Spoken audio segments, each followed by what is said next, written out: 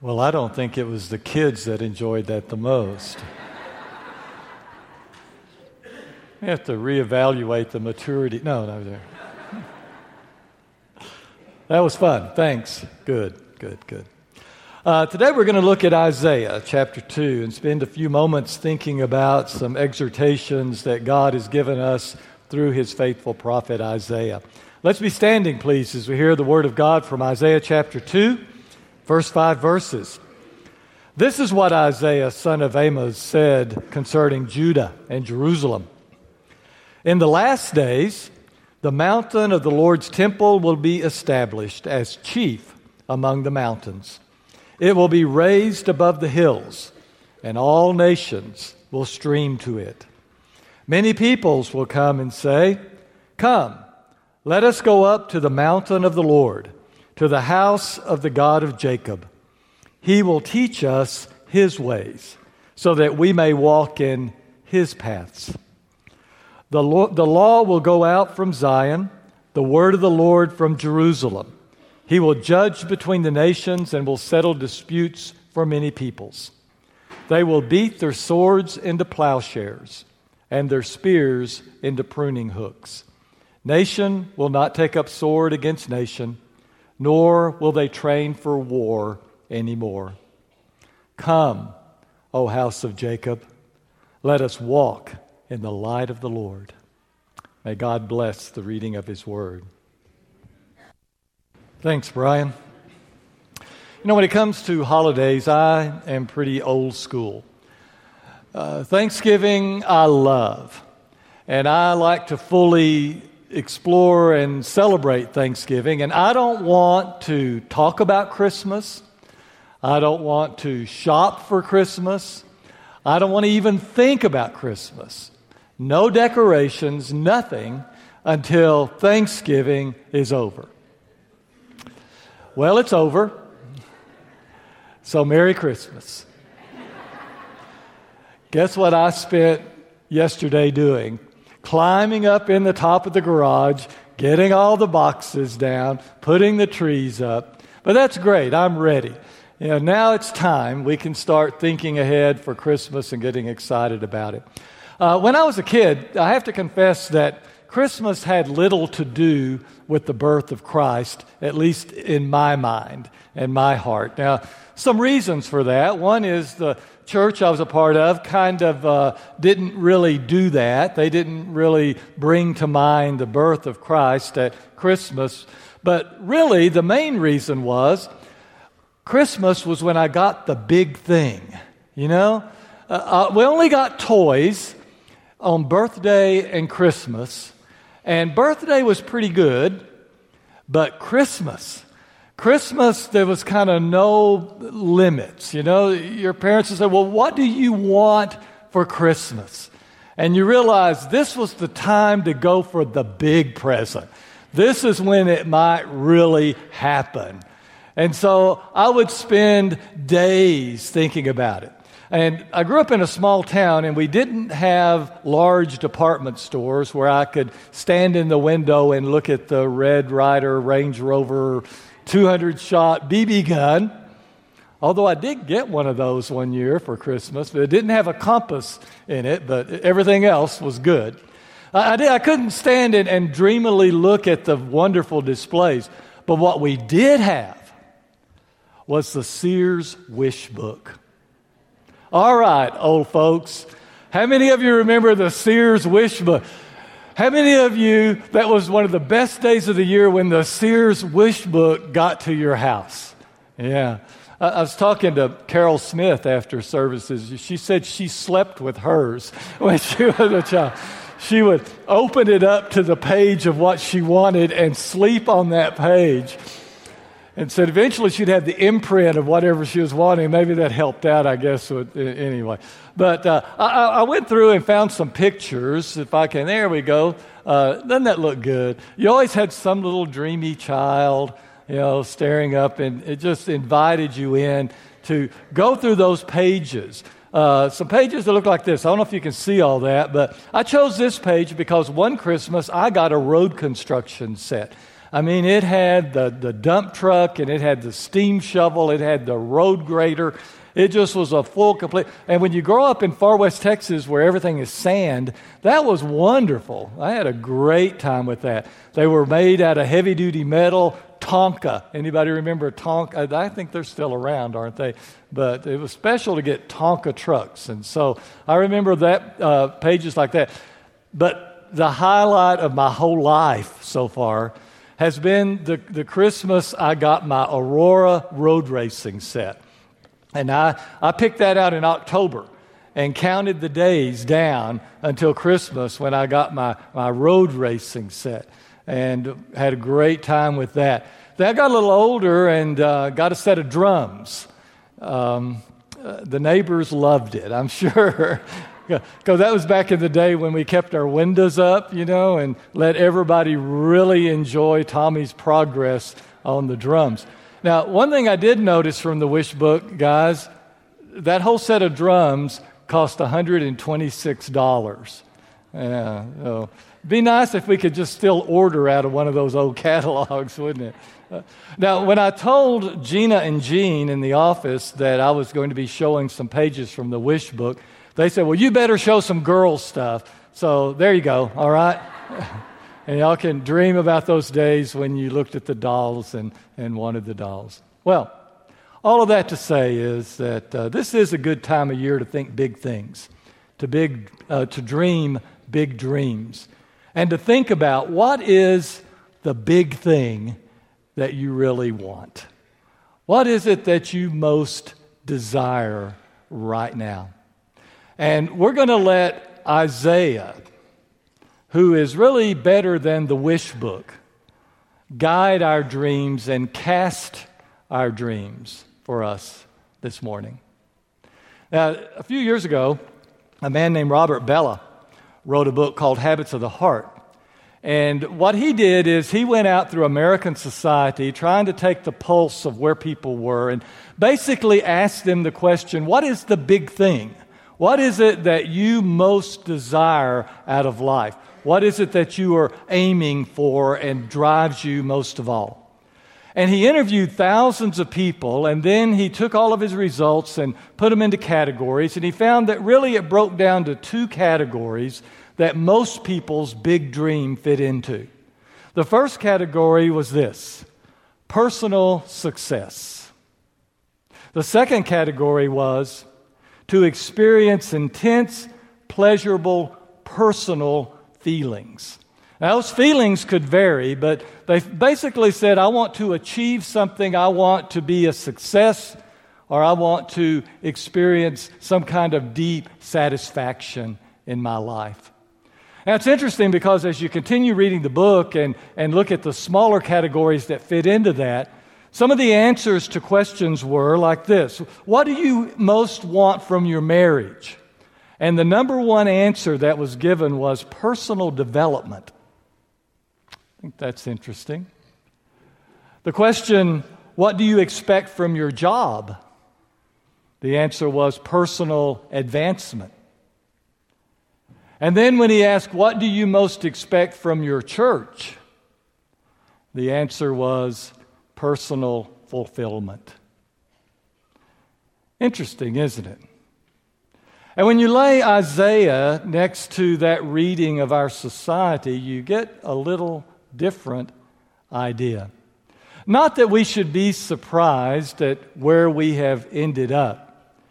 When I was thinking about this, my mind went back to an old philosophy course I took years ago where we were talking about Friedrich Nietzsche. I know most of you know his work and have heard of him. He made a statement back in the 19th century looking forward to the 20th century that we now look back on. But as he looked forward to the 20th century, he said, let me tell you where we're going. In the 20th century, God will be dead. Now that shocked people. Particularly later in the 20th century, I remember about midway through, people discovered that statement and just really went ballistic. What do you mean? God is dead. Well, it wasn't that Nietzsche was saying that the God who created everything would actually die. What he was saying was this, that we will come to a point where we are so caught up in seeking our own power, and as he put it, our own quest to fulfill our every desire, that we will kill God. We will kill him by simply ignoring him. Well, that shouldn't be too shocking, because 2 centuries before Nietzsche, Blaise Pascal said, when humans are separated from God, they seek either to be God themselves or to fulfill each and every desire they might have.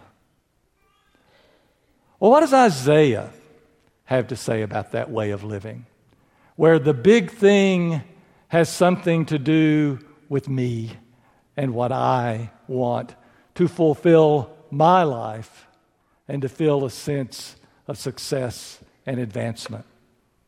If we read a little past where we read verses 1 through 5 in Isaiah chapter 2, and we make it all the way down to verses 6 and 7 and 8, we get a context where Isaiah is talking to some people that were living in good times.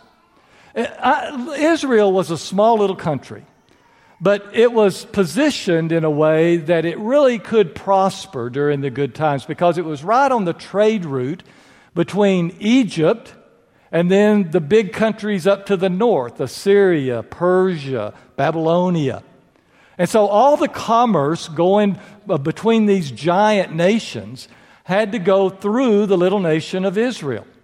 And Israel oftentimes profited from that. And when Isaiah's talking to them, things were good. He mentions that at that point, there's just no end to the silver and gold that are flowing. People have all kinds of access to whatever they want to buy. He mentions that horses and new chariots fill the streets. I kind of laugh. I wonder if people were as crazy about their chariots as we are about our cars. I can just see someone going by in a brand new chariot and going back, woo, look at that one. Look at the wheels on that one. Wow, that looks great. He said, but the problem is, if we keep reading, that when things are going that well, we begin to set awfully low goals, because our goals all tend to have to do with ourselves. And our eyes get lowered to where a whole life consists of looking around at what is here. And our eyes turn inward to where we really just simply think about, what do I want? I remember I used to tell my kids that they wanted too much out of Christmas. I'm really more convinced these days that we really ask too little out of this time of year. Because it's a wonderful time of year to catch a better dream, to catch the dream of Isaiah. The dream of Isaiah chapter 2, verses 1 through 5. The dream of when the mountain of the Lord will be lifted up above all mountains, and that people will stream to the top of that mountain. Why? In order to feel good about themselves, in order to accomplish something for themselves? No, it says they were going to come to learn about Him, to learn His ways, and to walk in His paths. And He issues that great invitation. Oh, come, catch the vision. Let us come and walk in the light of the Lord. Let us lose ourselves in the biggest thing, in the thing that really does matter. That causes me to stop and say, where does that fit into my life? And am I filtering everything that happens to me and everything that people say to me? Does it go through the filter of, well, how does this make me feel? And how does this help me get on down the road? The great invitation of Isaiah, the great invitation of all the prophets, the great invitation of our Lord is to find the big thing, the thing that really does make a difference. Oh, come, let us walk in the light of the Lord. Reminds me of a passage in the New Testament, words of Jesus, that are recorded several places, but in Matthew chapter 10, verse 39. Jesus says, those who find their lives. And what's he talking about, finding your life? Well, he's talking about this thing, this tendency we have to keep trying to think about my life and how my life can be better. Those who find their lives, he said, will lose it. But those who lose their life in me, those who lose their life for my sake, those who lift up their eyes and see that there is something bigger out there, and those who, as the song we just sang, yield their stream into the vast ocean of God and take their flickering light and add it to the light of God. They are the ones who find life. They are the ones who experience the really big thing. Now, we can think about things like that any time of the year. You are welcome any time of the year to stop and reassess, where am I going? And what am I doing with my life? And am I really focused on what is big? But this Christmas season is a great time to start. If maybe you realize right now, I have had my head down. I've just been focused on this. I've just been focused on me. And I want to lift my eyes up to the mountain of the Lord. And I want to learn His ways. And I want to walk in His paths. Then take every opportunity through this season to be called to such a God who loves you enough that He came to this earth as a baby and lived and died in order to let you be a part of the biggest thing that ever was. Hear the words of Isaiah. Come, let's walk in the light of the Lord. Now, in just a moment, we're going to stand up and we're going to sing a song. We always do.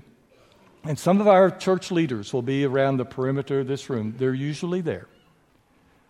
You're invited to go to them and to help them pray or let them help you pray to God, that this might be a season of recommitment, a season of lifting of eyes. Now, if that's not kind of your style and you don't want to do that, some of them will be back in the parlor afterwards.